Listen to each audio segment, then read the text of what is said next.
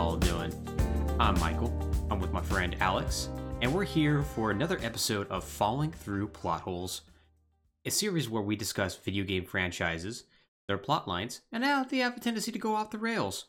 And we're here with part 3 of our series on Mega Man.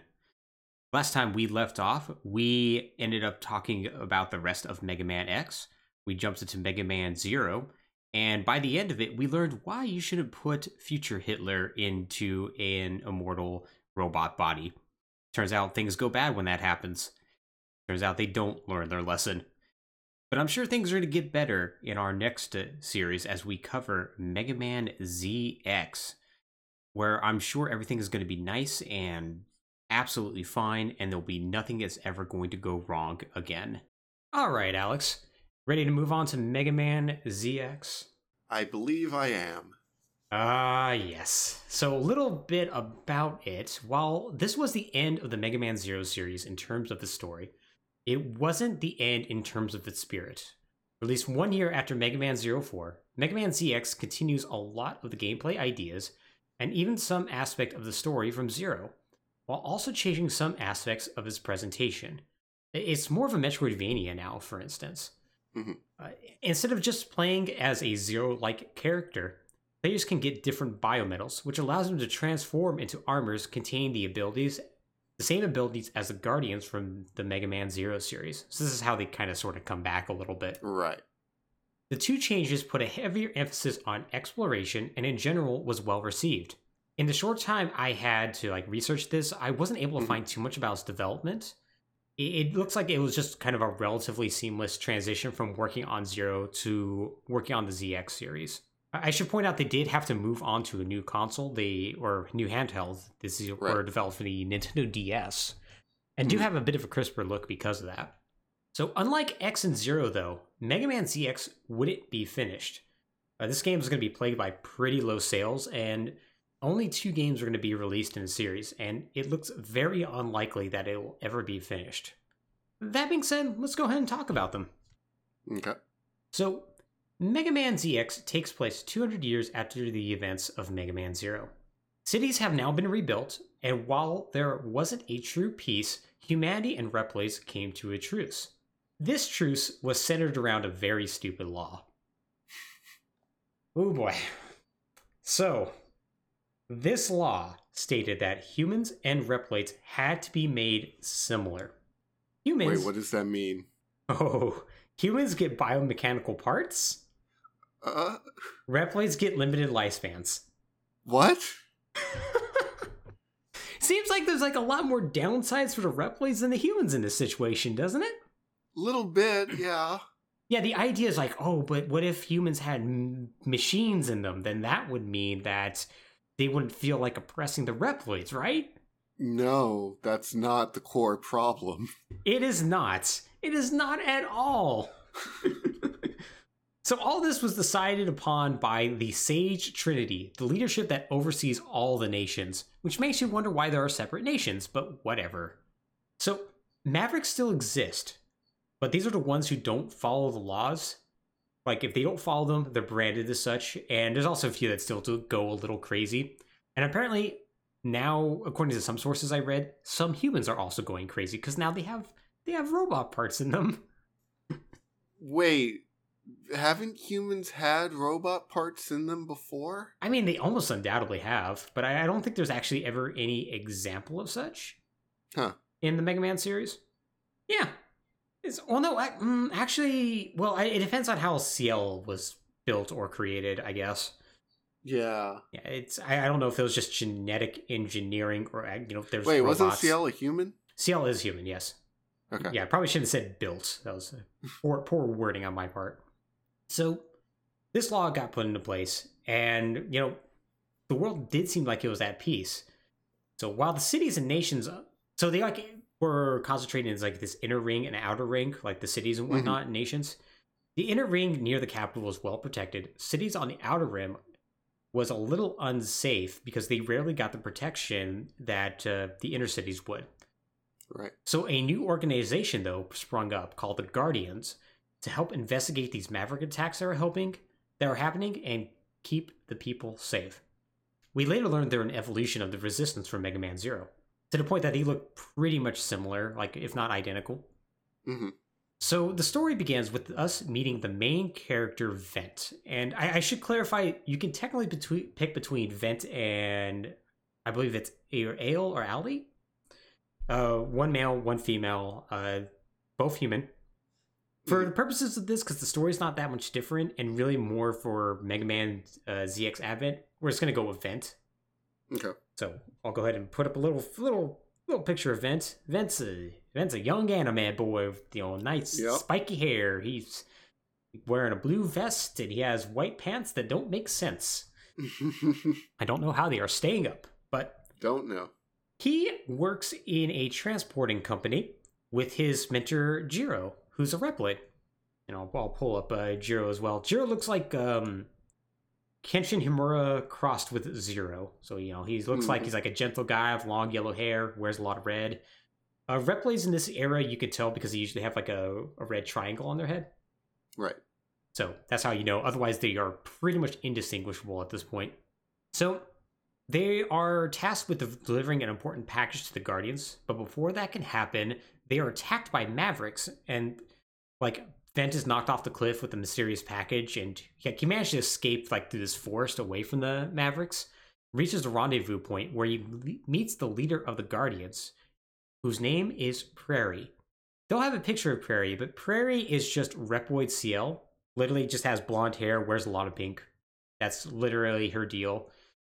There is some implication that she is related to a Reploid that was part of CL's group back in the day. Who was like a little girl Reploid. Mm-hmm. But it's never officially confirmed. So before he can hand over the package to her, they're attacked by a giant snake Maverick. It looks like they're about to die when the package floats up and reveals that it's called Biometal X. I forgot about that. Yeah. So biometals contain the souls of Reploid heroes of the past. So remember when I said X was dead? Maybe not. Maybe he's not actually dead. Yeah. So it speaks to Vent and tells him to mega merge with him. Oh, God. So Vent does so, and he basically transforms into Mega Man X, as I am going to show when I put up this photo of Vent with a very Mega Man X helmet on and a Buster. Yep. So he's able to easily defeat the Snake Maverick and a bunch of other Mavericks, and gets Prairie out of there. So Prairie sends him to go find Gyro and save him from the Mavericks, and he ends up getting attacked by a bunch of Mavericks himself. Vent does.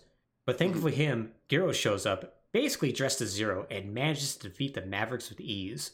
He reveals that he possesses Biometal Z, and that he's a member of the Guardians and has been watching over Vent for a long time, because he suspected that Vent was a Mega Man. Oh, God. Real title card dropping in sort of moment here. We're going to be talking a lot about Mega Man in this. Even if you're a Mega Lady or still a Mega Man, by the way. Yep, fair. So Mega Men are capable of using the biometals. And there are apparently very few of these people. And we're going to learn later why this is. It's never explained in this game, but it's a really dumb reason, I will assure you. Of course. I assumed. So Gyro and Prairie managed to convince Vent to join the Guardians and help them investigate the Maverick attacks. And thankfully for them, they don't have to wait long for leads. They get word that Mavericks are attacking the inner cities, particularly the area around Serpent Incorporated's headquarters. So Serpent Incorporated is basically the reason why the cities exist. They are the main power supplier in the region. They basically dug up a bunch of old technology, repurposed it, and because of that, it's the reason why humanity and Reploids are even able to still exist at this point. So they are led by Benevolent Man Reploid, by the name of Serpent. Okay. And look at this guy. Serpent look how benevolent. Yeah.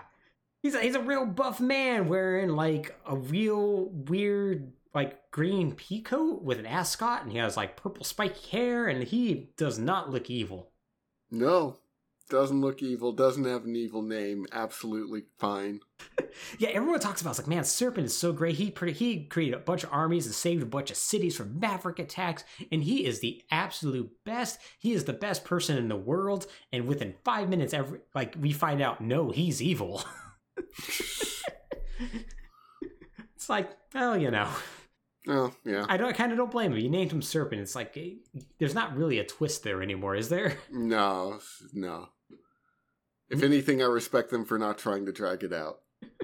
What if they just like made like an anagram out of it, and like his name was like Terpers or something? Yeah, be better, probably. Yeah, be better, right? So Vent wants to go out and like take on these Mavericks, but everyone's like, hey, no, we need to maybe wait and like investigate this, and you're just not ready. But Vent's like, I'm fed up waiting. I lost my mom to a Maverick raid 10 years ago, and I'm not going to let it happen again. So he runs off, and Giro catches up with Vent and is like, all right, man, I'm going to go with you. Don't worry. So they make their way to Serpent HQ, when all of a sudden they're disabled by a giant bolt of lightning. Just then, Serpent walks out of the headquarters, flanked by 2 Reploids, Prometheus and Pandora, who I did not get photos for, but one looks like the Grim Reaper, and the other looks like a weird sort of angel thing. Okay, sure. Yeah. So Serpent reveals he's the owner of Biometal W. God. Yeah. God. That doesn't even make sense. Oh, it gets better. It's a biometal he can't fully control due to his inability to access the W core. Do you want to know where they found the W core? Was it in a skull fortress? Not quite, but it was in the ruins of Ragnarok. Okay, sure. Oh, you were thinking W like Dr. Wily. Yeah, no, I'm sorry. Was Vile spelled with a W? Yep, W-E-I-L. Now, if it's Japan, it is spelled just Vile, V-I-L-E. Right. Which is really confusing because, you know, there is a Vile in the Mega Man, mythology already. Which makes sense why it got renamed here, but yeah. This is so... Yeah. Oh, it's so good. Okay, wait, the biometals contain the DNA souls of Reploids, right? Yep. Okay. Was Dr. Vile a Reploid? Well, he was put in a robot body. Although, right. To be fair, like Biometal W never like speaks or anything like that, so he may just not exist, and it just may be like a malevolent evil biometal. Okay. So he can't control it because he can't access the W core, and he needs the passwords from all the biometals in order to do so. Because there's a lot of them. There's one based upon every one of the Guardians, right? Right. So he takes the passwords from biometals Z and X, and then corrupts Giro and forces him to attack Vent. Vent manages to defeat him, but as they both lay dying on the floor, wounded, Mavericks start to surround him. Giro tells Biometal Z to merge with Vent at the cost of his own life. So he does so, and Vent becomes Mega Man ZX. Woo! Yep, sure. Mega Man ZX looks just like Zero and controls just like Zero. He is just Zero. There was no X in there. Damn. Like, even in game, like, if you squint, like, his sprite looks basically just like Zero's. Right. So, yeah. That's great. He defeats all the Mavericks around him. And he gets back to Guardian HQ, and Prairie and Vent realize they need to get the passwords themselves in order to get access to W Core before Serpent can do, like, whatever he plans on doing. Mm-hmm. So to do this, they need to go and defeat Serpent's Mavericks, who are called the Pseudoroids, because they all have the biometals among them. And so every time Vent gets a biometal, he can transform into that person, so like he can basically transform to like Harpoona or Leviathan and all that, have their abilities. It's a really cool feature in the game. I really like it. Mm-hmm. So Vent manages to do all this, and he fights his way back to Serpent headquarters. He fights through the building, finding out Prometheus and Pandora, who we learn are just using Serpent in hopes of taking the power of the W Core themselves. They don't say why that's going to happen. They just say, yeah, whatever, Serpent sucks. We just want the core. Right. Oh no, why are you punching me? We're going to leave for the rest of the game. Oh. Yeah, they just disappear. Don't worry, we're going to learn what their deal is the next game. Okay. So Vent runs into Serpent, and Serpent decides now's a good time to reveal his plan. He's been behind all the Maverick attacks. Sure. So you see, he used to be part of the Guardians, but one day they went on an excavation mission around the remains of Ragnarok where they discovered the W Core. Unfortunately, it turned everybody insane, except for the one human that was there, who's heavily implied as CL. Mm-hmm. So they all go crazy. Serpent doesn't go completely crazy, just crazy enough. And he decides that, okay, well, what if I could use the W Core to turn everybody into Mavericks and get unlimited power? So he decides that in order to do that, he needs to unlock the W Core of 2 ways. 1, he needs the passwords. And 2, he needs to put enough suffering into the W Core to make it happen. And that involves turning people into cyber elves. Well, people and Reploids, because now people can apparently turn to cyber elves. And use that to power up and unlock the W Core. Yeah. Now, once again, he could have done this sooner, but that lead researcher that's heavily implied to be CL is the one who encrypted all that and created the biometals in the first place. Okay. I don't know if she created the biometal W. If she did, that was kind of a mistake on her part, but... Right, yeah. But whatever. So it turns out this still isn't enough to activate the W Core, but since Vent is so angry about Mavericks, that's enough to tip things over. Like, the W Core absorbs that, and it comes to life and mega merges with Serpent. So, Vent... Okay, so now human emotions are also airborne? Yeah, apparently. Okay, sure. Listen, if it works for Vegnagun, it works for the W Core. Yeah, alright. So, the biometals tell Vent not to be afraid, you can defeat Serpent, and he does. He wipes out Serpent, and presumably destroys the W Core. Like, the headquarters collapse, they blow up, and Vent briefly wonders what it was all for, but then the cyber elf spirit of Gyro shows up and tells him he's great and should continue fighting, which he's like, I should, and he resolves to do so as part of the Guardians. Wait, okay, I'm really confused. Right. Where do cyber elves come from again? So cyber elf... Okay, so here's the thing. Cyber elves are created by people or Reploids or whatever, but you apparently, at some point, they decided that the mother elf can create cyber elves out of Reploids, and then at some point they decided, I guess if you try hard enough, you can just become a cyber elf if you die, as in the case of Gyro. And I guess, like, Serpent has some way to turn people and Reploids to the cyber elves. Probably to W. Okay. So are cyber elves just, like, ghosts? At this point, yeah, they're just ghosts. They're just ghosts that you can drain their energy, I guess. Yeah, they're almost always Reploids. Right. And I think the reason why humans can be turned to cyber elves now is because they have biomechanical parts. Right. I think is the implication of that. Okay. Yeah. Okay, sure. So that was dumb. Yeah. It gets dumber. Like, it was honestly all fine right up until I need enough suffering to unlock the W Core. Yeah. Like, most of it was tracking. It wasn't, like, amazing or inspired, but it was functional and logical, and everyone, like, made sense as a character. Yeah. And then I'm gonna turn people into elves.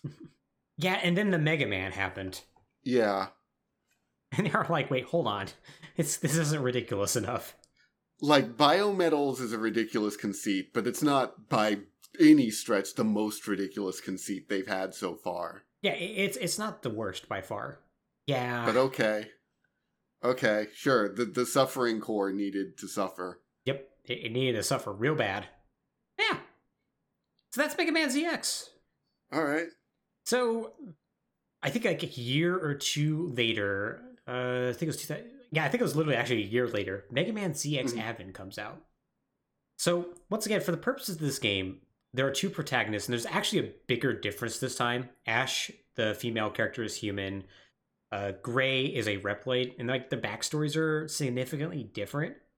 Mm-hmm. The overall crux of the game and how it proceeds is more or less the same.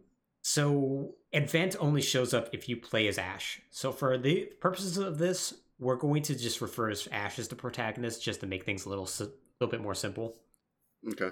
So, just going forward from there. So Mega Man ZX Advent starts off with us being introduced to Ash. Ash is working for the Legion, which is the governing body of basically everything, as a relic hunter. Relic hunters scavenge for lost technology in hopes of bettering the lives of others and, of course, earning herself some money. Mm-hmm. So one day she is sent after a biometal that's been taken by just a group called the Raiders that she manages to retrieve, but then is almost immediately attacked by Prometheus, who's back via unknown means, but she manages to escape. She doesn't know how. She just sort of passes out and wakes up in Hunter Camp. Mm-hmm. And she's tasked with taking the biometal, known as Model A, back to Legion via train. So she's on this train, attacked by Prometheus and now Pandora as well, and is forced to mega merge with the biometal, because it turns out she's also a Mega Man. Sure. So she manages to fight them off and destroys a pseudoroid named Buckfire.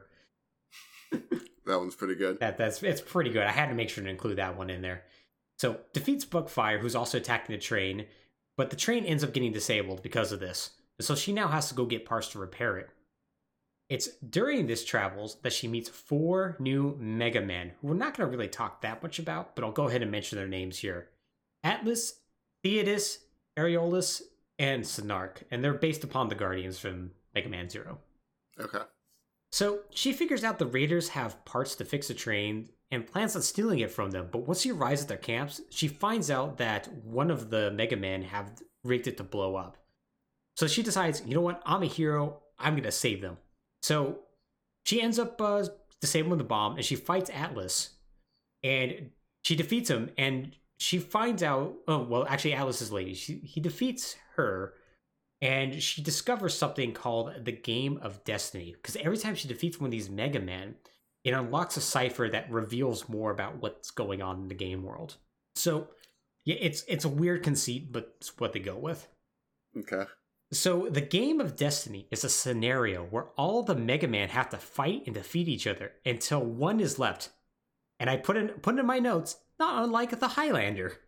Yeah, okay. See, told you we're going to come back to this. Yeah. So the one that is left, and I am not kidding when I say they refer to it as this. This is not something I made up. The one that is left is the Mega Man King, so to speak, and will be able to rule the world using Model W. What? He can become the Mega Man King.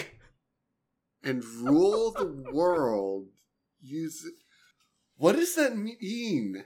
Well, Model W can control other Reploids, and since humans are also sort of Reploids now, that means you'll become powerful enough you can use Model W to control everything and remake the world as you see fit. This might be the most absurd it's ever been.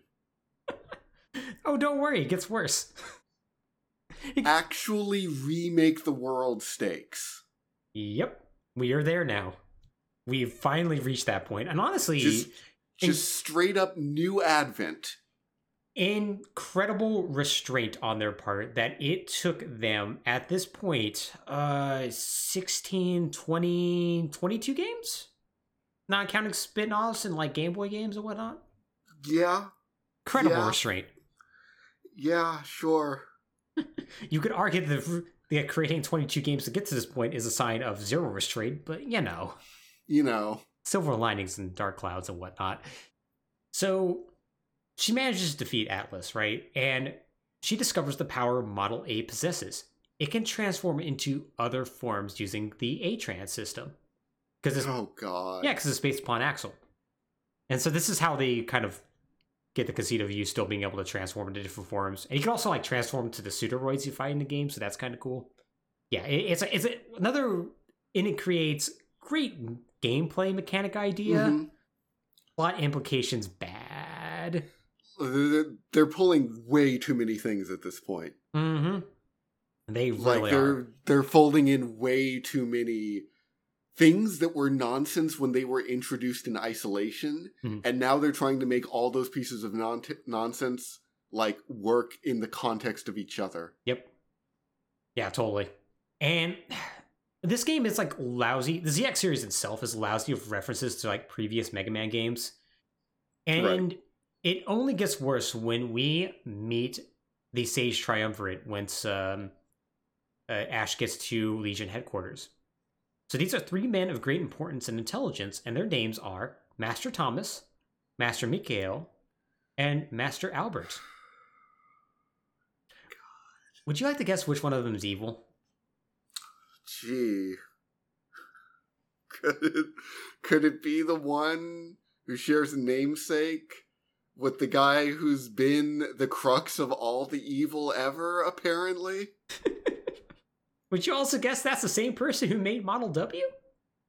Wow. Okay, wait, is Model W the same as the W core? No. Model W is the biometal. Yeah, Model W is the biometal. The W core is the core of Ragnarok that merges with Dr. Vile. Okay. Yeah. And the W core makes Reploids go insane. Yes. And Serpent was going to use Model W to unlock the W core. Mm-hmm. But Model W can also control all the Reploids in the world. Yes.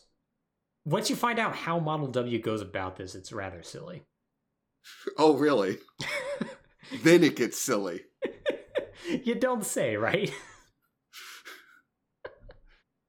So since Model W's influence is behind the Maverick attacks and other nonsense, Ash goes to confront him being Master Albert. Right. And so Master Albert effortlessly blocks all of her attacks with different fragments of Model W, and then just sort of hops out the window of the giant tower they're in. Oh. So Master Thomas is upset about all this, and he decides to task Ash with going and stopping Albert and putting an end to the rising Maverick attacks across the globe. Wait, so Albert had Model W at this point? Yes. Or at least fragments of it. Right. Mm-hmm. What happened to Model W after Serpent was defeated? So it was presumably in the same building, Serpent HQ, and was like blown up alongside it in the W core. Okay. Yeah. Right, okay. And then Albert had fragments of it possibly recovered from the Serpent HQ wreckage? Yeah. Okay. So she proceeds to go and agree to help out Master Thomas because she's determined to win the game of destiny, so she can become strong enough to end all the Maverick attacks. Sure. Wait, does that mean that Master Albert is a Mega Man? Sort of. I'll explain how in a sec. Okay. So she managed to defeat a few other Mega Men during her travels, learning about the other Mega Man that were from before, like Serpent and Vent and Gyro and whatnot, as she unlocks more and more ciphers. She actually runs into Vent himself while searching for Model W. They end up discovering a giant version of it, just kind of hanging out. And both of them want to take the model for themselves, so a fight breaks out. They fight to a standstill, and during that time, the last bit of information is decoded, and they learn the true nature of Albert's plan. Whew. It turns out there's a ton of Model W's all around, absorbing the fear and anger of all the humans. Okay? Sure. Okay. Once all these are combined, they will create the ultimate biometal, Ouroboros, a giant structure containing incredible power and the ability to control all life itself. So, okay. Vent is disabled for a moment at this point, just long enough for the Model W they found to attack. Ash attempts to fight it off. Initially it's unsuccessful, but it buys enough time for Vent to recover, and he destroys it. And this is where we learn what Vent's goal is. He just wants to find and destroy all Model W fragments. He's just like, these are bad things. And so Ash is like, oh, okay, cool. So they're friends. They're like, oh yeah, cool. All right, yeah, let's team up. So eventually Ash learns where Albert is hiding, which is sadly not a Skull Fortress, but it really should be. It should be. It's in some sort of tower or something like that, if I remember correctly. She confronts Albert inside of it and finds him surrounded by Model W fragments. So before she could do anything, Prometheus and Pandora show up and just murder the hell out of him. Cool. So they revealed what their goal is. Their goal is to murder everything. Okay. Simple goal. I honestly appreciate it at this point. Yeah. So it turns out Albert had them in, he basically, either created or kidnapped them and basically subjected them to torture to bend them to his will. Mm-hmm. Now, unfortunately, this wasn't enough. So instead, he embedded Model W fragments into them, which did bring them underneath his control, but also made them crazy. Which is why they want to murder everything. Yeah, all right. So they immediately turn to like fight Ash, and she like manages to convince him to stop fighting by shooting him a bunch, as one does. And she's about to destroy the Model W fragments. Like they're like not sure if they want to let her do that, but you know they're like because they want to sort of be good, but not really. And all of a sudden, the Model W fragments absorb all the hate from the twins and power up. And then a mysterious Reploid shows up and reveals himself as the true Albert. The one that died was a fake. Okay, sure. And he's a Reploid, so that when you murder him at the end of the game, you're not killing a person. It's fine. Yeah. You're just killing a robot. Yeah, that's all right. Yeah. So the Model Ws now have enough hate to transform into Ouroboros, which rises into the sky. Albert then boards it and begins to enact his plan to control everything. So Ash is a bit despondent about this, but Vent shows up and reveals that as part of the Guardians, he has an airship, so it's fine. They can reach it. Okay, sure. So they storm the structure, and Ash manages to confront Albert. Albert tells her she anticipated this, and reveals his really seriously true plan. So, all right. You asked me if Albert was a Mega Man. Mm-hmm. Well, it turns out all the Mega Man exist because of Albert, because Albert planted his DNA in all of them, including Ash, who is a direct descendant of Albert. Okay. This is why also I think Ash's story is a little bit better, because I think with Gray, since he's a Reploid, it's like, nah, I put my DNA into your DNA, soul, and there you go. Right. Whereas Ash is like, yeah, you're like, I guess a granddaughter or something? I don't know. Mm-hmm. So yeah, he reveals that Model A is the successor to Model W as well. Should Albert and Model W ever die, Model A is supposed to take over its role. So Albert then mega merges with Model W and is soundly defeated by Ash, which causes the Ouroboros to shake apart, knocking Ash out. Thankfully for her, Vent comes along and rescues her at the last moment, but then like the rest of the Mega Man show up to like fight him, and Model Z is like, hey, I'm going to separate from you, I'm going to hold him off, you make your escape. And so they all escape. Ouroboros like falls to the ground, and it's unknown if Model Z survives. So you asked me a question about how many times Zero dies in this. Uh-huh. So if you believe the implication that Model Z is the soul of Zero, right, this means that Zero dies in Mega Man X, so that's 1. Mm-hmm. Zero dies in Mega Man X5, which is 2. Yep. Zero kind of, sort of, dies, sort of, in Mega Man Zero when Omega is destroyed. Mm-hmm. Then he, for real, dies at the end of Mega Man 04. Right. This would make this number 5. Yep. All right. So, I don't blame you for going with 7. That's pretty good. Yep. Fortunately. So, it was less than I expected, but... Yeah, still quite a bit.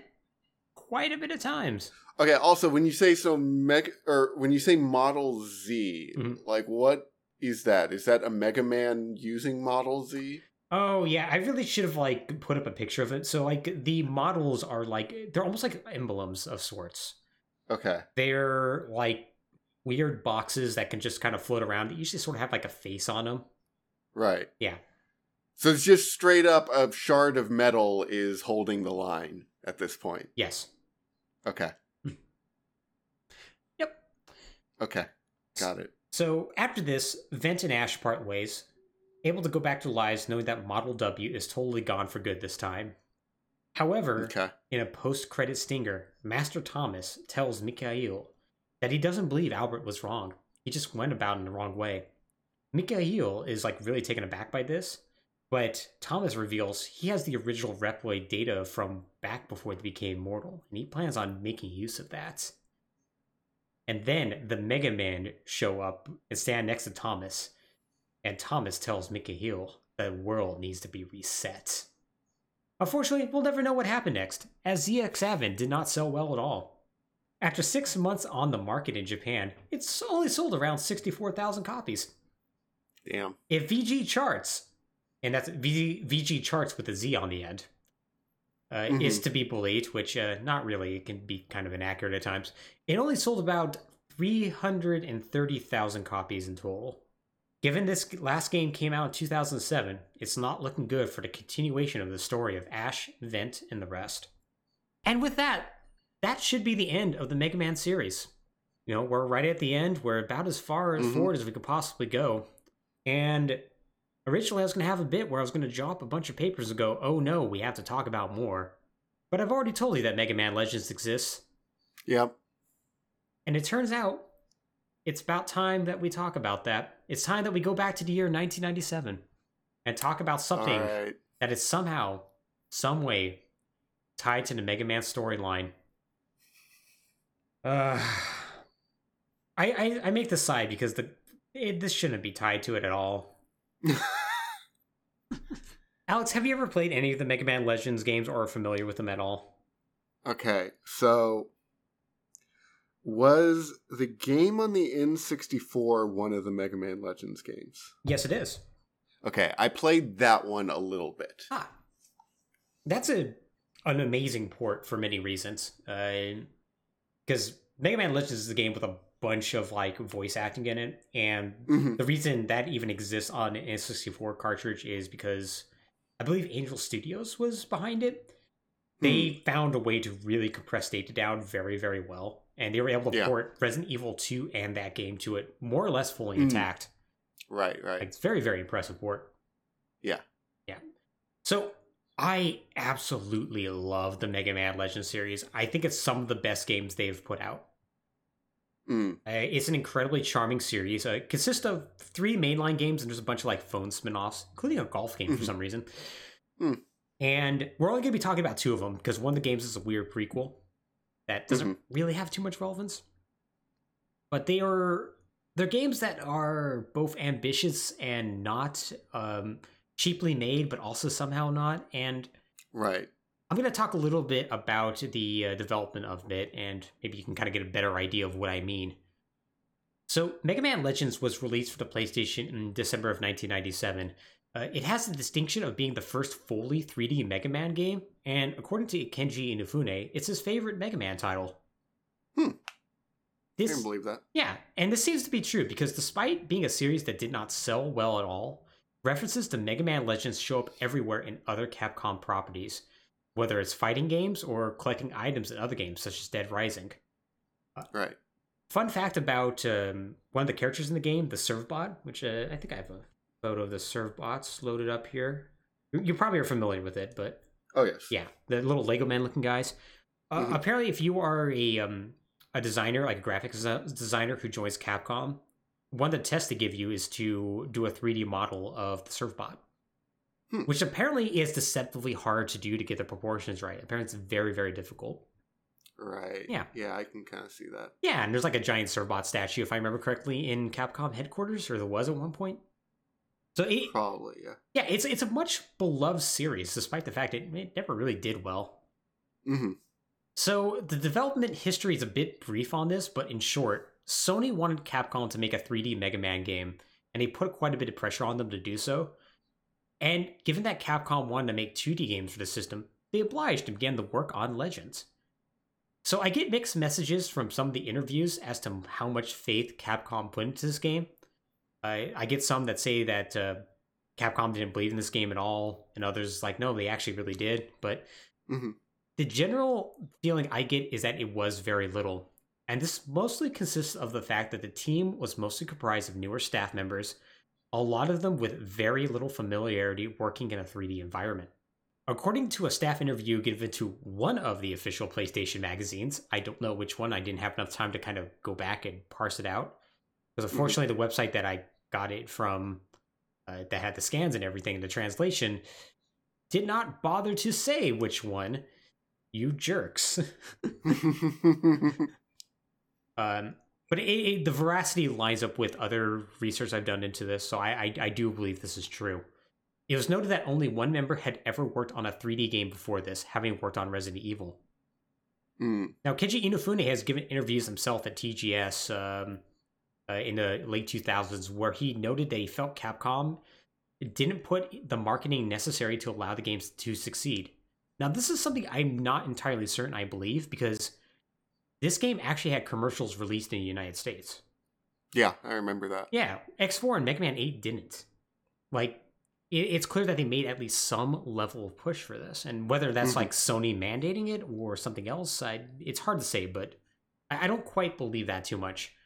But what I can say is that upon this release, the game was kind of savaged for its low quality graphics in comparison to other games and a relatively cheap feel. It also controls terribly, being a 3D game that had most of its development done before the dual analog controller was released. Right. But at the same time, while reviewers did note that the game looked very simple, the art style and the smart use of textures have allowed the game to age incredibly well compared to other 3D titles at the time. The way they use textures is incredibly smart. Like, the characters are very, very expressive. And so, like, their mouth movements and whatnot are usually will use transparencies embedded with the textures to, like, give, like, a greater feeling of depth and whatnot. Like, if they have, like, kind of like a profile view, like, they open their mouth, like, you'll see back to, like, the sky, but it's because of the texture they use, so they could cut down the polygons used. Right. And, like, in general, like, while they use, like, very simple textures for, like, the ground and whatnot, they're done in, like, in ways that really accentuate, like, the general art style. And so it looks a lot better than you would expect it to. This is also a game that, and this is exceedingly rare for the time, especially for Capcom, has professional voice actors. Right. Which is absolutely insane. Yeah. Like, Capcom is well known for not bothering with that, or having, like, their Japanese voice actors just do, like, English voices. Oh, yeah. Such as in Mega Man 8. And so, yeah, all this makes it a game that has, like, a very charming presentation. And it helps that, like, the game takes place on, like, a singular island where you get to meet the citizens and see how they evolve as, like, events in the game happen. In, like, a very Zelda-like way. So you just kind of connect with them. And so because of that, this makes a game that's incredibly charming, in my opinion, and still holds up to some extent today, if you can get past the controls. Right. It's certainly a fan favorite among the community, which we'll touch on later. So, let's talk a little bit about the story. So, Legends takes place thousands of years in the future. Don't know how many thousands, but thousands. I've heard some numbers like the year 8,000, but I couldn't really verify that. The point is, the world is now covered by endless oceans. It's now Waterworld. And only small islands here and there exist where humans live on. Humans now are basically biomechanical as a rule. And sometimes they're, like, fully biomechanical. Sometimes they just have, like, a robot arm. And the game itself has a pretty big steampunk sort of atmosphere to it. Now, in order to survive, humans rely on ancient technology. Specifically, they require crystals known as refractors to provide power. In order to get these refractors, people known as diggers raid these dangerous ancient ruins that are all around in order to recover these refractors. The ruins are dangerous because they are protected by Reaverbots. Okay, well, Reaverbots basically have, like, they look like stitched up dolls in a way. Usually very geometric, and, like, they usually have, like, one single red eye that's kind of expressive. Very, very distinct looking enemies. So, one such team of diggers consists of the Casket family, led by legendary digger Barrel Casket, and consisting of the mechanical genius that is his granddaughter Roll Casket, and her adopted brother Mega Man Volnut. Why? He is named Mega Man because when he was found as a baby in just an ancient ruin somewhere, Roll decided to name him after her favorite superhero at the time, and no one objected for some reason.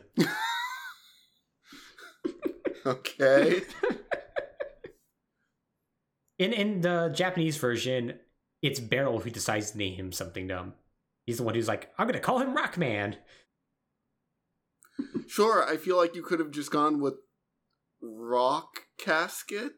Right? Yeah, it's also weird that he's his own separate last name, but...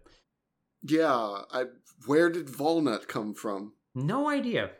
So they also have a fun robot monkey as well, named Data, who exists to save your data and give you advice. Cool. Yeah, he's cool. I like him. Now, Roll does have parents, but they went missing searching for a legendary treasure known as the Mother Lode. A treasure so fantastic that would basically solve all problems forever if it was found. All right. So Mega Man and Roll managed to recover a fracture from like some ruins in the ocean when, unfortunately, their airship called the Flutter ends up breaking down and they have to crash land on Catalox Island. This is convenient because Catalox is a place rumored to have the Motherlode, but its ruins have been sealed for a long time because of how dangerous they are. It's rumored that if the ruins are ever unsealed, a disaster will occur that will destroy the island. So Mega Man and Roll go to a nearby town to hopefully get parts to repair the Flutter when they happen to meet Amelia, the mayor of the town. Turns out she's a former student of Barrel's and is happy to help out. However, there's a bit of problem. There's rumors that Sky pirates are about to attack the town, looking for the Motherlode. So Mega Man actually does end up running to a suspicious girl around her age that's talking to a bunch of little Lego men, telling him to scout around the town and find information.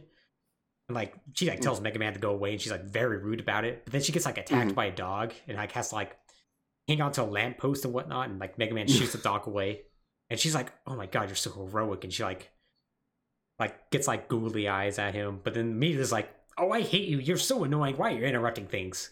She's a very anime stereotype of Sundere sort of character.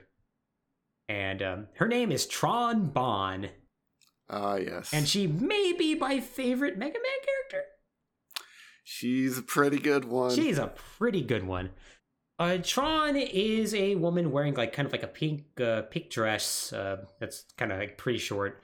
It has like a skull motif on her and like has hair like a boomerang. It's hard to describe her hair. It's aggressive. She really loves her little children that she calls the Servbots. They're little robots that she built who are basically incompetent, but they're so charming. She also gets angry at a drop of a hat, and she's also a mechanical genius, as it turns out. So she is a member of the Bond family, a very successful group of pirates who are also looking for the Motherlode. And she's just, throughout the game, she's very confused about her feelings towards Mega Man. So Mega Man, actually confused about everything that just happened, heads back to help Roll with the Flutter, and all of a sudden the pirates attack the city. Roll realizes Barrel's still there, so Mega Man goes to stop them. He ends up fighting Tron, who's piloting a big octopus robot, as well as her brother Bon Bon, who's a giant robot baby. He's great. I love Bon Bon. He just says Babu a lot. So he manages to beat both of them, and as a reward, Amelia allows Mega Man to explore the sealed ruins on the island in order to find the parts he needs, and hopefully get whatever treasure is there before the Bonds can. So, however, in the meantime, Tron's older brother Teasel, the most over-the-top villain in the game, and competes with Wily for like most over-the-top in the series. He's like on his ship, the Gesellschaft, and he realizes he wants to get into the main gate. They'll need to open the doors from one of the sub-gates that are around town. So first he tries like digging his way down, but he's foiled by Mega Man, who shows up and blows up his digging robot. So Teasel is like a mostly mechanical man with like, who basically like makes like, he's very, very loud and animated, and he has like a giant tuft of like gray hair coming out, like red eyes. Like he's really cool. I really like Teasel. Yeah, it's a good design. It's good design. So yeah, like basically the game consists of like Mega Man and Roll going to these various ruins. Like usually they'll be attacked by the Bonds and they'll fight their way out. And like during all this time, Mega Man keeps running to like ancient script that's like written on the control panels, and he's like able to recognize and read it. And he's like, why can't I read this? This makes no sense. Mm-hmm. Eventually, though, they manage to open up the main gate, and like they realize, okay, we need to go to the subcities there to get the keys, and we can access the Motherlode, because like he opens the main gate, opens up these subcities, and Mega Man's about to explore them when he's attacked by the Bonds one last time.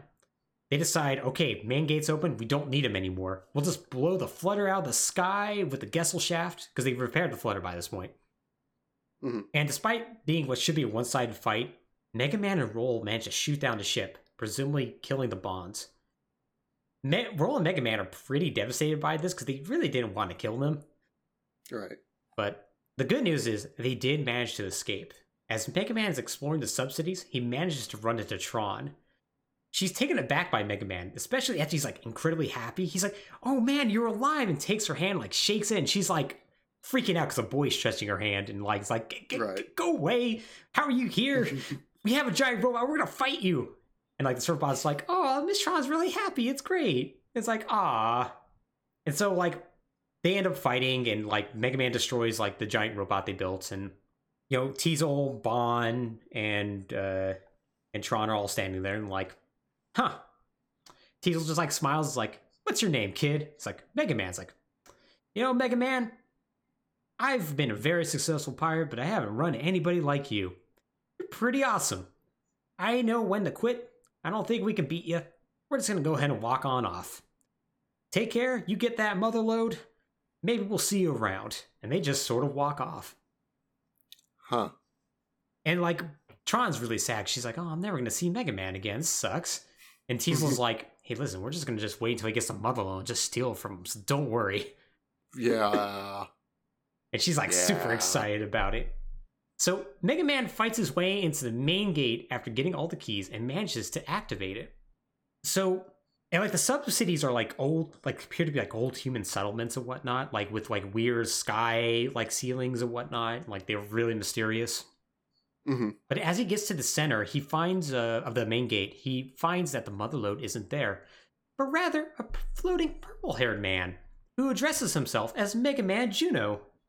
And he's really weird because he's basically like a torso attached to like a bell with floating arms. Yeah. All right. He identifies Mega Man Volnut as Mega Man Trigger, a purifier unit. He asks why he would activate Juno, a bureaucratic unit, but then goes, oh, it must be because it's time to purge all the carbons on the island. Cool, let's get to it. What? Yeah, Mega Man expresses confusion at this. And so Juno's like, oh, you must be damaged and must not remember what's going on. Oh, okay, let me explain. So when the carbons become like too numerous on the island, I'm activated by a purifier unit such as yourself, so then we can activate the carbon reinitialization program and destroy them so they don't overpopulate and use up too much resources. And like Mega Man's like, you can't do that. That's awful. And it's like, oh, yeah, wow, you really are damaged. Well, that's okay. I'm going to just electroshock you in this force field. And we're going to get a copy of your program back from Mother, our main base. And we'll just make sure to get you repaired. Don't worry, buddy. You'll be fine. Gonna go kill all the carbons now. And leaves.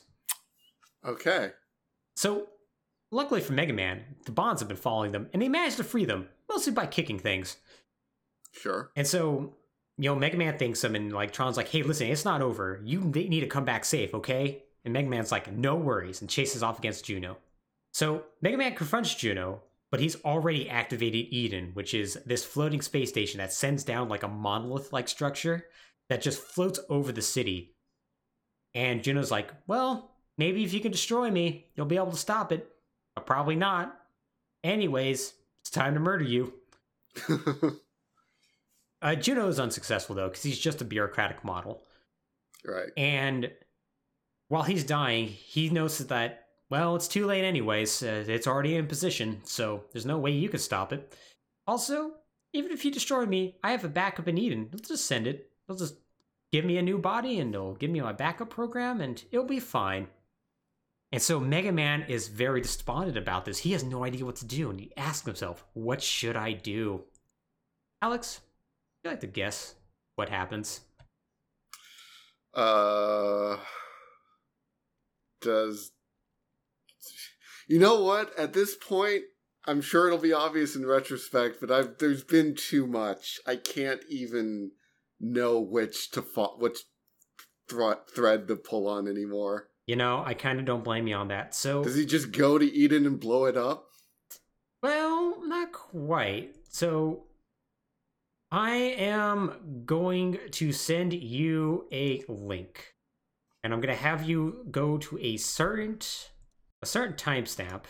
Let me just make sure I get this right. You need to go to, like, timestamp 9:10 on this. Okay. Here, I'll send it to you in Discord. Okay, I'm opening it. I'm going to 9:10. Mm-hmm.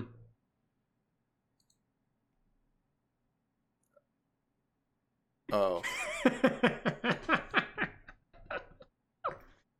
The O says it all.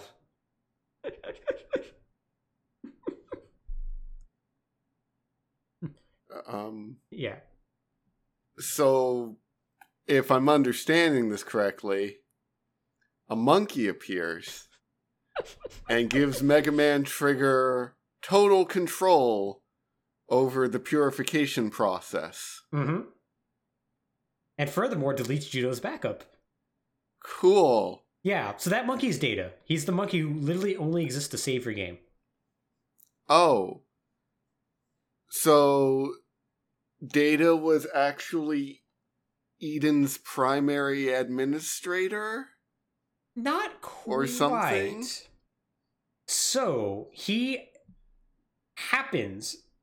Okay, so I guess I should start from the top. So let me explain for the people at home what happened. So Mega Man's like, what should I do? And then he hears a voice behind him that's high-pitched, and he realizes it's Data. And Data's like doing interrupt commands and doing all sorts of other stuff, and he commands the structure to give power to Mega Man Trigger because Mega Man Juno is malfunctioning, and to also further delete Mega Man Juno's backup. Thus, giving Mega Man Trigger the ability to cancel the carbon reinitialization program. Mega Man is confused as hell about this. And Data goes, hey, no, you see, what happened is I am your personal backup storage. You put your memories in me after you ended up getting into a fight or something, and because of that, I know exactly everything that's going on. And in the most Capcom and insulting thing I have ever experienced in my life. And I was 11 at the time when I played this game, and even I knew this was too much. Data says, I can't tell you anything yet, but soon I'll tell you everything. Who you are, your purpose, and your mission. Wow. I hate it. Yeah, that's not just a sequel hook, that's a sequel harpoon. Yep. Straight to your gut. And it's gonna drag you down to the watery depths of Mega Man hell. Oh boy. Yeah, and so like Mega Man just like takes this at face value, and then they just sort of leave, and like they say goodbye to everybody on the island and fly away to new adventures. And the Bonds, like, they manage to find like a giant refractor in there, and they like slowly sail away with it to, you know, spend on riches and whatnot. So they make out well as well. And that is Mega Man Legends. It's a game that I really, really love, and then you get to the ending. Yeah, it's really good. It's really great. It's just a fun, innocent, enjoyable anime adventure. Mm-hmm. In like a post-apocalyptic cyberpunk fantasy. Then there's pirates, there's sky pirates, and there's airships, and there's hidden treasure, and it's just a fun anime adventure. Mm-hmm. And then right at the end, a monkey robot goes, hey, we're gonna do a Capcom now. Yep. And we're going to ruin this. Prepare to watch it be ruined. Hi, did you know I'm a Deus Ex Machina? I literally only existed to save your game and give you advice about what to do next. There's actually a really fun thing, like, right before the final battle, like, he's, like, just standing outside the door so you can save your game. And one of the questions you can ask is, who am I? And Data's like, oh, don't worry, you're just Mega Man, it's fine. And then all the nonsense happens afterwards. And it's like, you lying ass monkey. You lied. I can't tell you at this moment how we're going to drive this into the ground. But don't worry, we will. Oh, yes, we will. And that leads us to Mega Man Legends 2. Another game that is very good. And for the most part, I like what's going on in it. Also, actually has surprisingly modern controls, because you can now have dual stick controls and whatnot. Right. So, taking place 1 year after Mega Man Legends, we see that Barrel Casket has moved up in society. working alongside his old friend, the rich and famous Werner von Blücher. They are about to use his new ship, the Sulphur Bottom, to land on the Forbidden Island and discover the Motherlode. So apparently this is not the first time they or anyone else has attempted this. 30 years ago, Beryl and Blücher crash-landed on the island and were saved by a mysterious pigtail girl. And it also turns out this is the island where Roll's parents went before they mysteriously disappeared 10 years ago. Okay. It's really great because you can discover a letter from like Roll's mom to Beryl where she's like, "Hey, we're gonna drop off the kid at the aunt's and we're gonna go explore this Forbidden Island. It's gonna be fun. P.S. If we die, take care of our daughter." Anyways, can't wait to tell you about it. It's like you are awful parents. Little bit, yeah, but okay. So speaking of Roll, she's now incredibly despondent that somebody is gonna discover the Motherlode before her. Like, she's, like, in pajamas, and, like, Mega Man makes food for her, and she's, like, pokes at it with a fork. It's really good. It's a really good scene. As she watches the news, though, she sees a reporter address Blücher. First, she asks him a few rote questions before telling them that if they go down there, they may trigger a horrible disaster. And Blücher's just, like, tells his guards, like, I should go and get this girl. So she immediately starts acting very suspicious, but not before Beryl recognizes her as Matilda, his daughter and Roll's mother. So the guards try to arrest her, but then like a giant Reaver bot shows up that's flying and like blows a hole in the window and she jumps out. She's like, "I'm warning you," and like flies off, but not before attacking the Sulphur Bottom, hoping to like make it turn back without casualties, but instead accidentally shoots it down and causes it to fall into like the island's maelstrom with Blücher, Beryl, and also the Bonds who are there pretending to be reporters. So this shakes Roll out of her malaise, and Mega Man convinces her to go to the Forbidden Island, because she's like, "Oh wait, that woman looks like my mom." It's like, "Yeah, we should go." And thankfully for them, Roll's dad drew up schematics for a special dropship that can land on the island. So they go to make a stop at a snowy island called Calcina to gather parts so they can like make this dropship, and they run into a man named Joe. A mysterious man who like amnesia and an adopted family, who just happens to have the same schematics that Roll's dad had, and he's even built a dropship as well, because he just felt compelled to build it. He also wandered in town 10 years ago. Am I laying this on thick, or? Yeah. Yeah. The game is just straight up like, this is Roll's dad! Yeah. It's Roll's dad! But like, Roll's a mechanical genius, but you know, she's not one for intuition. No, she's like, maybe this man knows who my dad is. It's like, Roll, honey.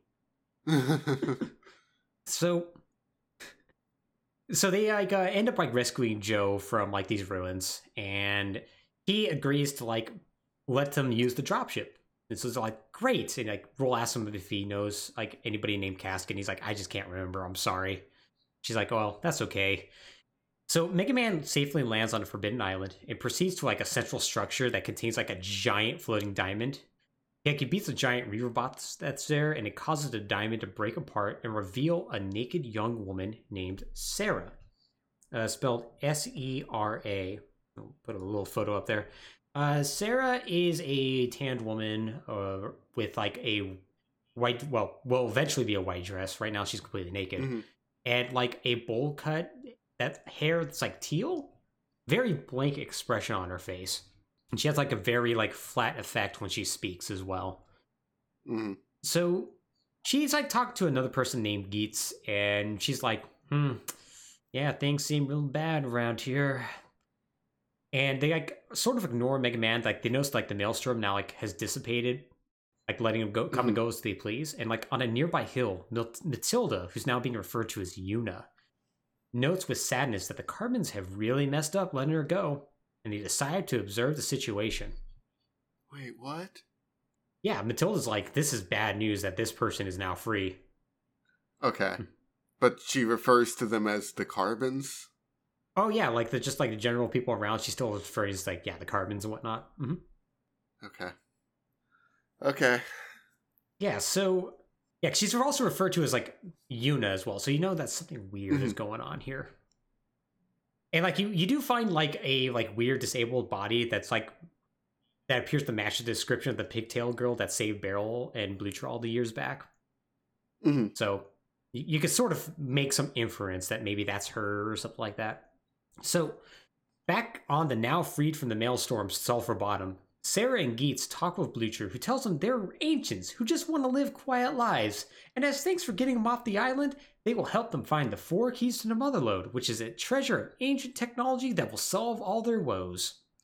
Blucher seems excited about this and tasks Mega Man with tracking down these keys. So Mega Man proceeds to do that. He goes to 4 different islands, and along the way, though, he has to fight off a team of air pirates consisting of the pretty boy Glide, who has his own set of robots called Birdbots, Bola and Claymore, 2 older pirates who are kind of just over things and are just in it for the fun of it, and of course the Bonds, who are back to pirating after trying and failing to go legit because they open up a department store but it completely fails. So they're like, oh, gotta make ends meet. Yeah. So Mega Man manages to beat all of them. Tron's love-hate relationship with him continues, and some really dumb anime stuff happens. Good. So by the end, Mega Man manages to get all 4 keys and returns them to Sarah. So after returning them to Sarah, she immediately orders Geets to attack the ship and take the keys. Geets then transforms into a flying Reaverbot and does so, giving them to Sarah and telling her to retreat to Elysium, and that he'll attack Mega Man and get the Master's genetic code from his shell. Matilda, now known as Yuna, shows up and tries to stop them. She explains to Mega Man that they are planning on initiating the carbon reinitialization program, but now for the entire world. This confuses Mega Man, even though it really shouldn't, because he should know about what that program is, but... Right. So we also find out this is indeed Roll's mom, but after Roll's mom ended up on Forbidden Island, she was going to die, and Yuna healed her, but she started to run out of energy. So in order to let her body recover, she transferred her consciousness into Matilda's. She's like, I'm going to just borrow this body for a while my body repairs. It's kind of like my payment for saving your life. Okay. Right. Sure. So, no explanation how Joe got off the island, by the way. He just did. Sure, So Mega Man's not able to stop Sarah from existing, but he does stop her flying Reaverbot buddy Geets, although not before taking some serious damage and passing out. This is where we get to a kind of nuts flashback. So Mega Man dreams. He dreams of himself when he was still a purifier unit on Elysium, which is a giant space station where the original humans lived. Unfortunately, all but one of them died a long time ago, leaving the Master, which I'm gonna put up a photo of the Master.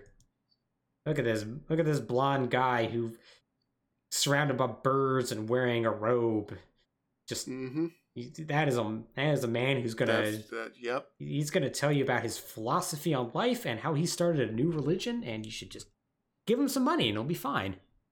Yeah, that's oh boy.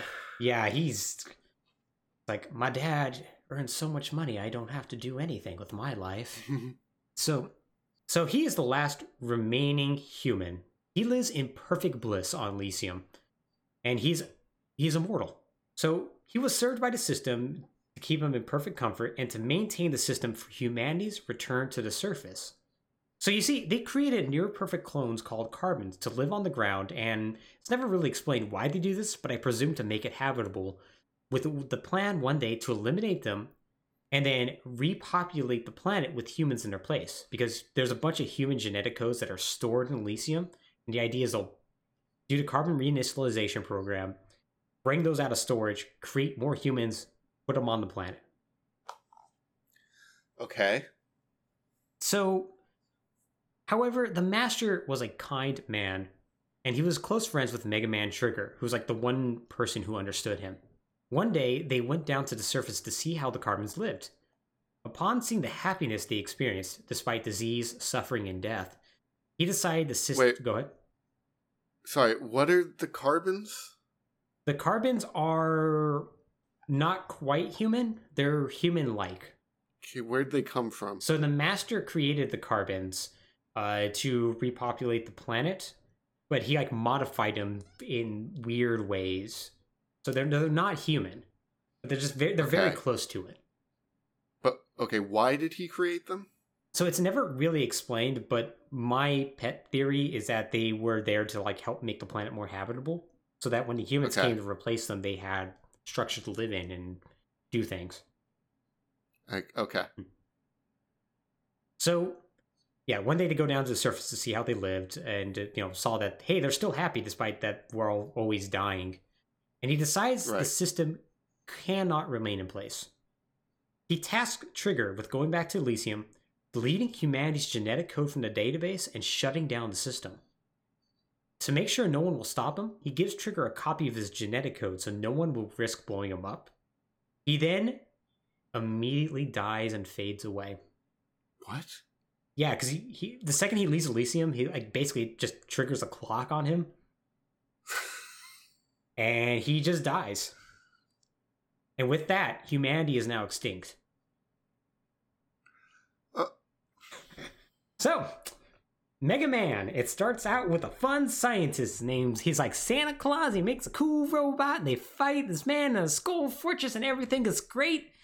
8,000 years later, humanity's extinct. Okay, so does Trigger go to blow up the human genome? Yep. So Trigger goes back and somewhat succeeds in stopping the system. While he's not able to accomplish everything, he's able to convince Yuna to abandon the system. And after Trigger fights a battle with Sarah, they manage to trap her on Forbidden Island. So you need both women have like a set of keys, and you need both of those keys to do the reinitialization program. So Sarah's keys are spread all around the planet, and what happens though is that Trigger is so heavily damaged he needs to be reset. So he downloads his memory into data, resets himself on Earth, and that turns him into a baby. And that's what? Yep. And that's how Mega Man Volnut is born. Okay, wait. How is Juno able to activate the initialization? So there are models that are. I think what happens when the reinitialization program happens, it sends a signal down to everybody to be like, okay, activate and do your thing.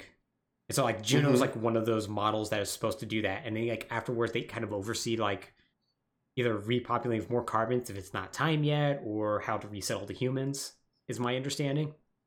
Okay. Yeah, it's all rather confusing. The nature of what these beings are, whether like advanced Reploids or like the carbons in some way or what have you, is very, very unclear. They do, though, exist to make sure humanity comes back. Right. Okay. So Mega Man knows what he must do. He's got to go to space. Yuna takes him back to Calcina Island, where there's like an ancient space shuttle. Like they use Yuna's like own Reaverbot friend, whose name I'm too lazy to remember.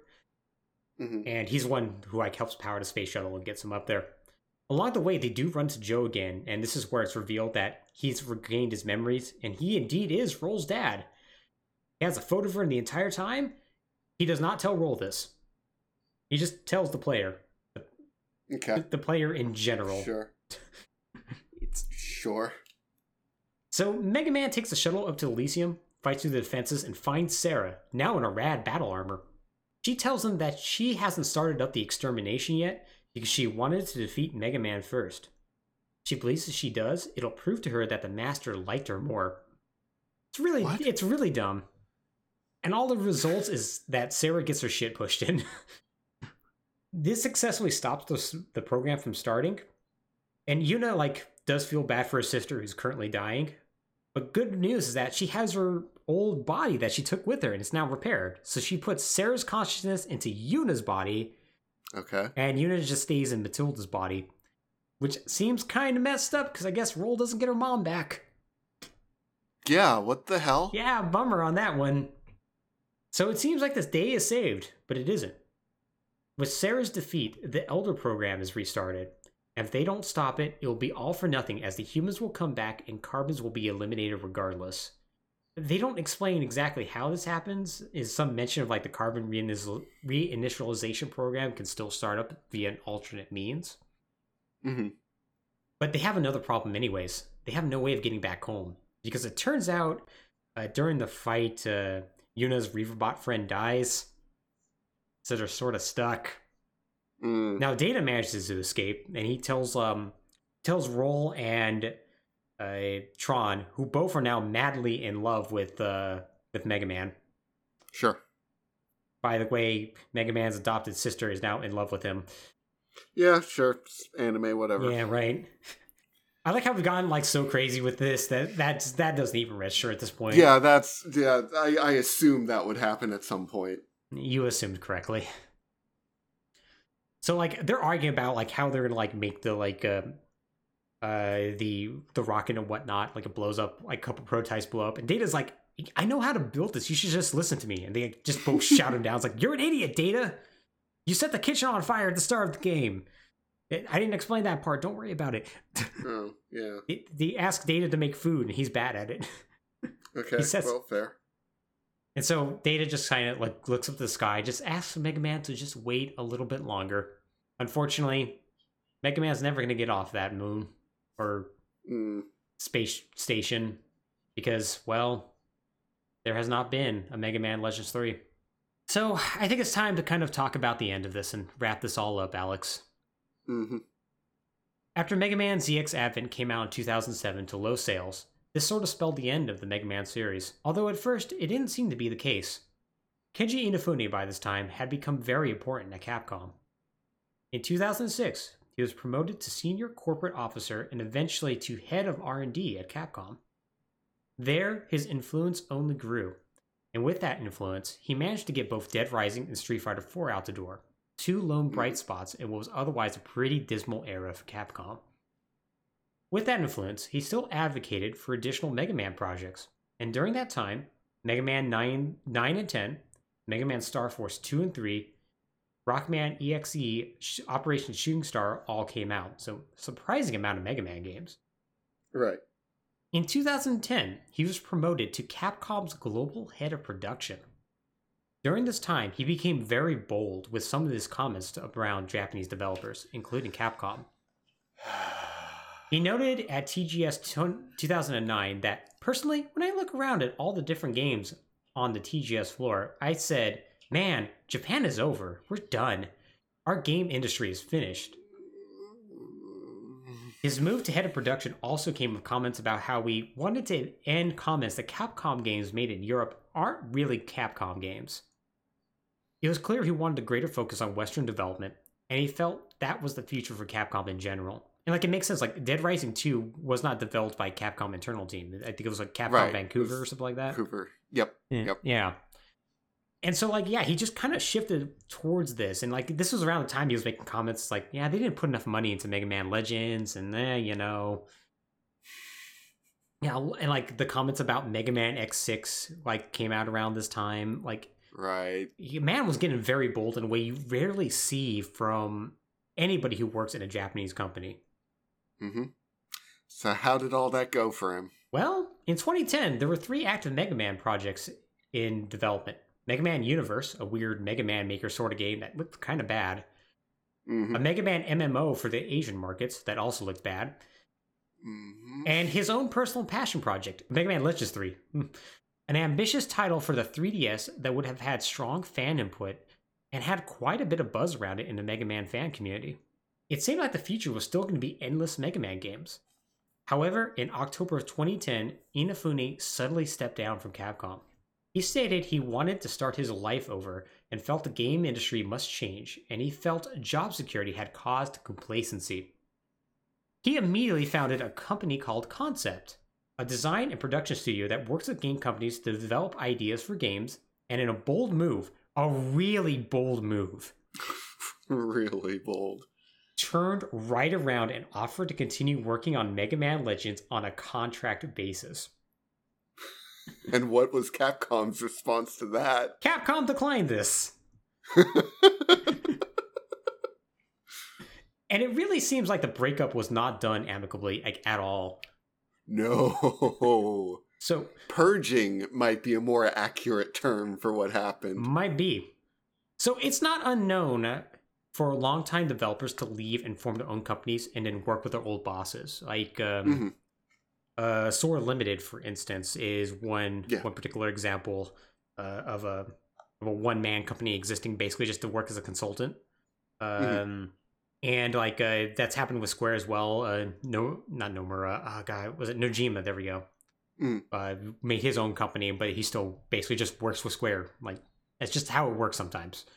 Right. But the suddenness and just like the way just Inafune just rubbed Capcom the wrong way. It also cost them a lot of money. Yeah, kind of did that too. Yeah, it was just like something that like we don't want to work with this guy. Yeah.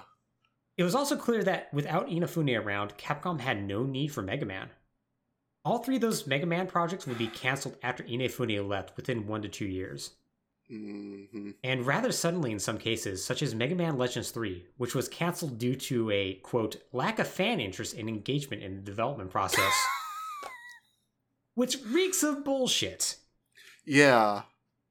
Basically solidifying that even with Inafune gone, Capcom would not be ending their age-old policy of lie. Yep. Just lie. It should be noted a Facebook group called 1000 Strong for Mega Man Legends was started, and within, like, I think 6 months or something like that, got 1,000 members. 100,000 members. Yeah. It didn't matter, though. Mega Man was going to be stuck on that moon forever. Mega Man CX would never get that third game, and Mega Man was just sort of dead as a series. Screw that noise, says Capcom. We have Resident Evil 6 to make. We're just going to do that, so we're just going to hop on that train, and everything will be fine. Yep. Non-stop gravy from that Resident Evil 6 train. So yeah, Mega Man is dead. Except, somehow not. It turns out the future of Mega Man is shockingly bright. And yeah, in a way I just did not expect. Not after Street Fighter Cross Tekken starring Mega Man, the terrible English box art as Fat Guy. That really felt like just Capcom pissing on the grave, but it kind of did. Personally, my favorite thing was when I think it was like the 25th anniversary came out, and everyone was like, what are they gonna do? Yeah. And they just basically took a fan game and just made it official. Yeah, we're gonna release this fan game that someone made for us. It's really good. Yeah. Because we didn't make it. Better than what Nintendo's doing with Metroid, I guess. But shot across the bow, but yeah, not undeserved. Not undeserved.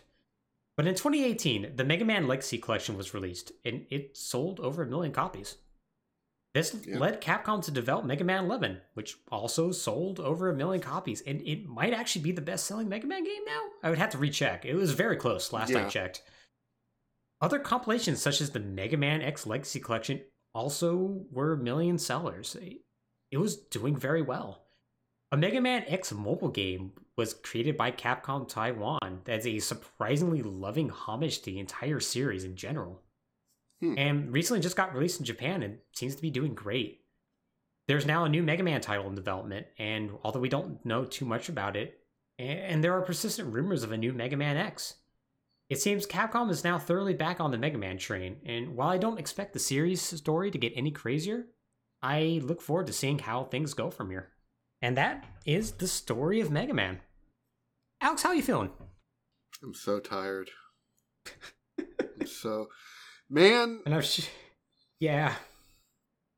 Okay, so it's this really weird thing where it's a bunch of isolated storylines that are all interconnected, but all run off the rails in their own unique ways. And okay, so Mega Man, that's fine, whatever. It's a freaking Saturday morning cartoon show about a robot boy who shoots other robots and defeats an evil mad scientist. Yeah. That's gonna do whatever the heck it does. And obviously trying to build too much off of that is just an innately stupid idea. Yep. So in a way, Mega Man X distancing itself from that and only referencing it vaguely is kind of smart. Yeah, it was a smart idea to do that, 100%. Boy, the Sigma virus is stupid. Yep. Boy, the Sigma virus makes less and less sense the more and more they do with it. Yep. And it undermines the things that were good ideas about Mega Man X. And it's like vague philosophy on robot ethics. Mm-hmm. But there's still some interesting character stuff going on there.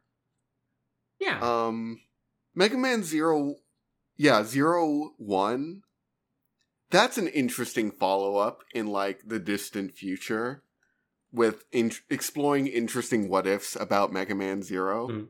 Or about Mega Man X, and, like, you know, what logical extremes might this world have reached, and what would the fallout of them all be?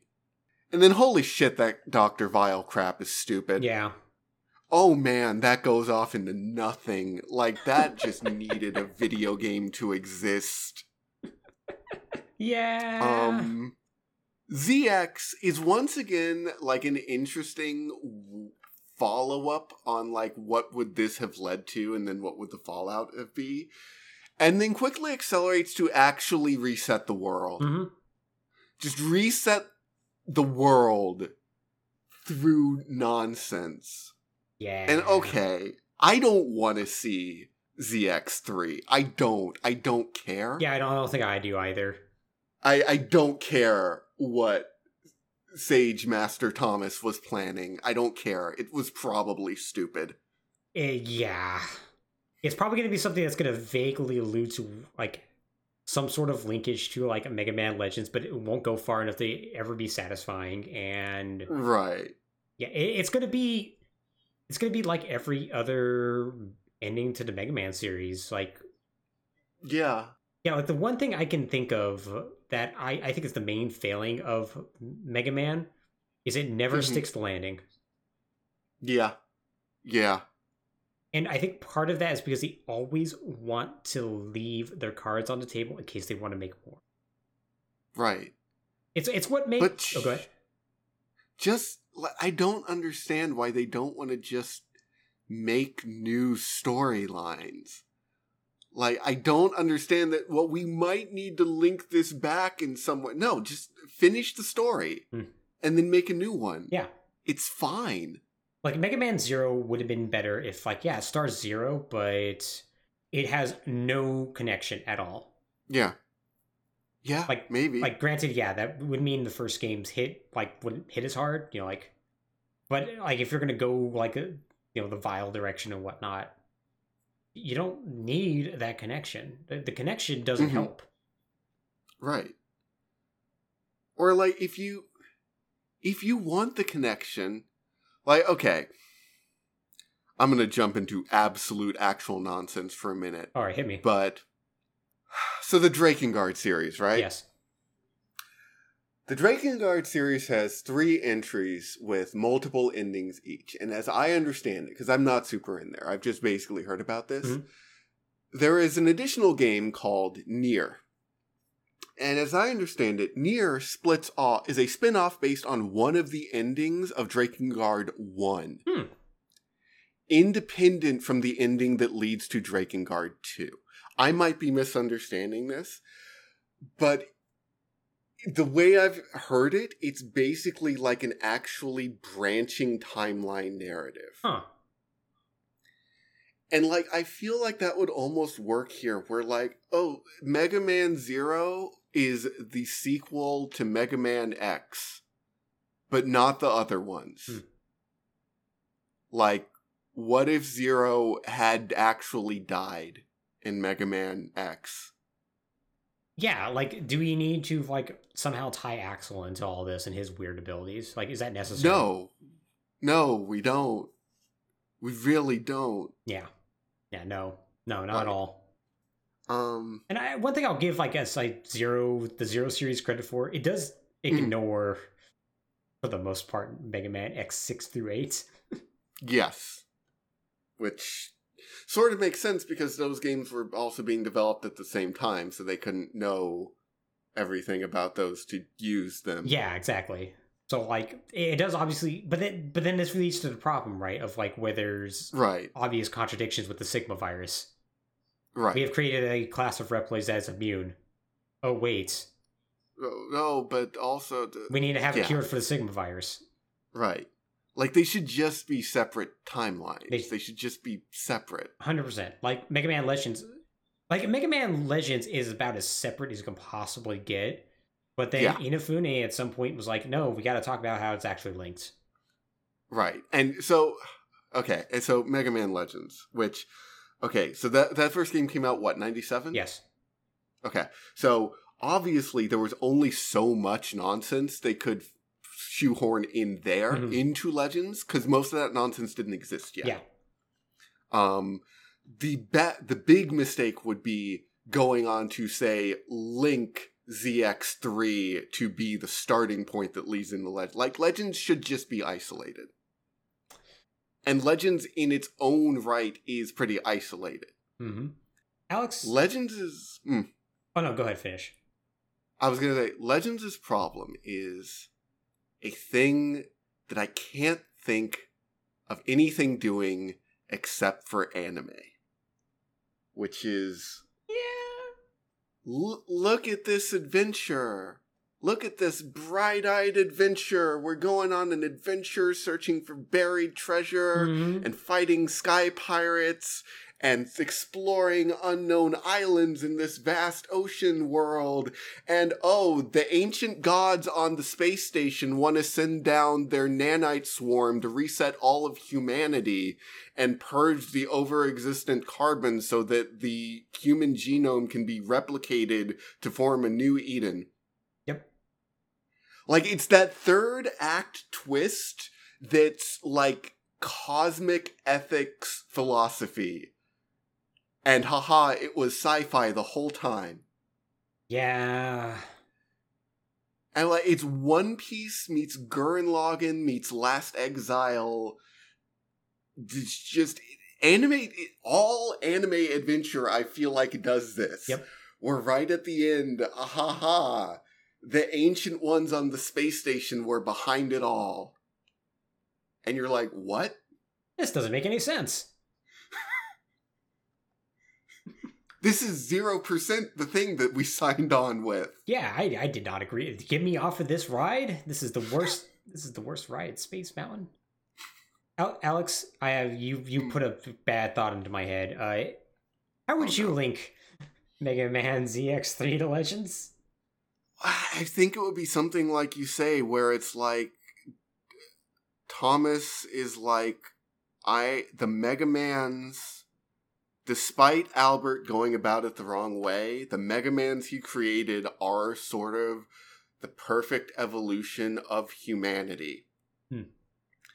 And therefore, I am going to wipe the world clean of humans and Reploids and let the Mega Mans be the next dominant species of the planet.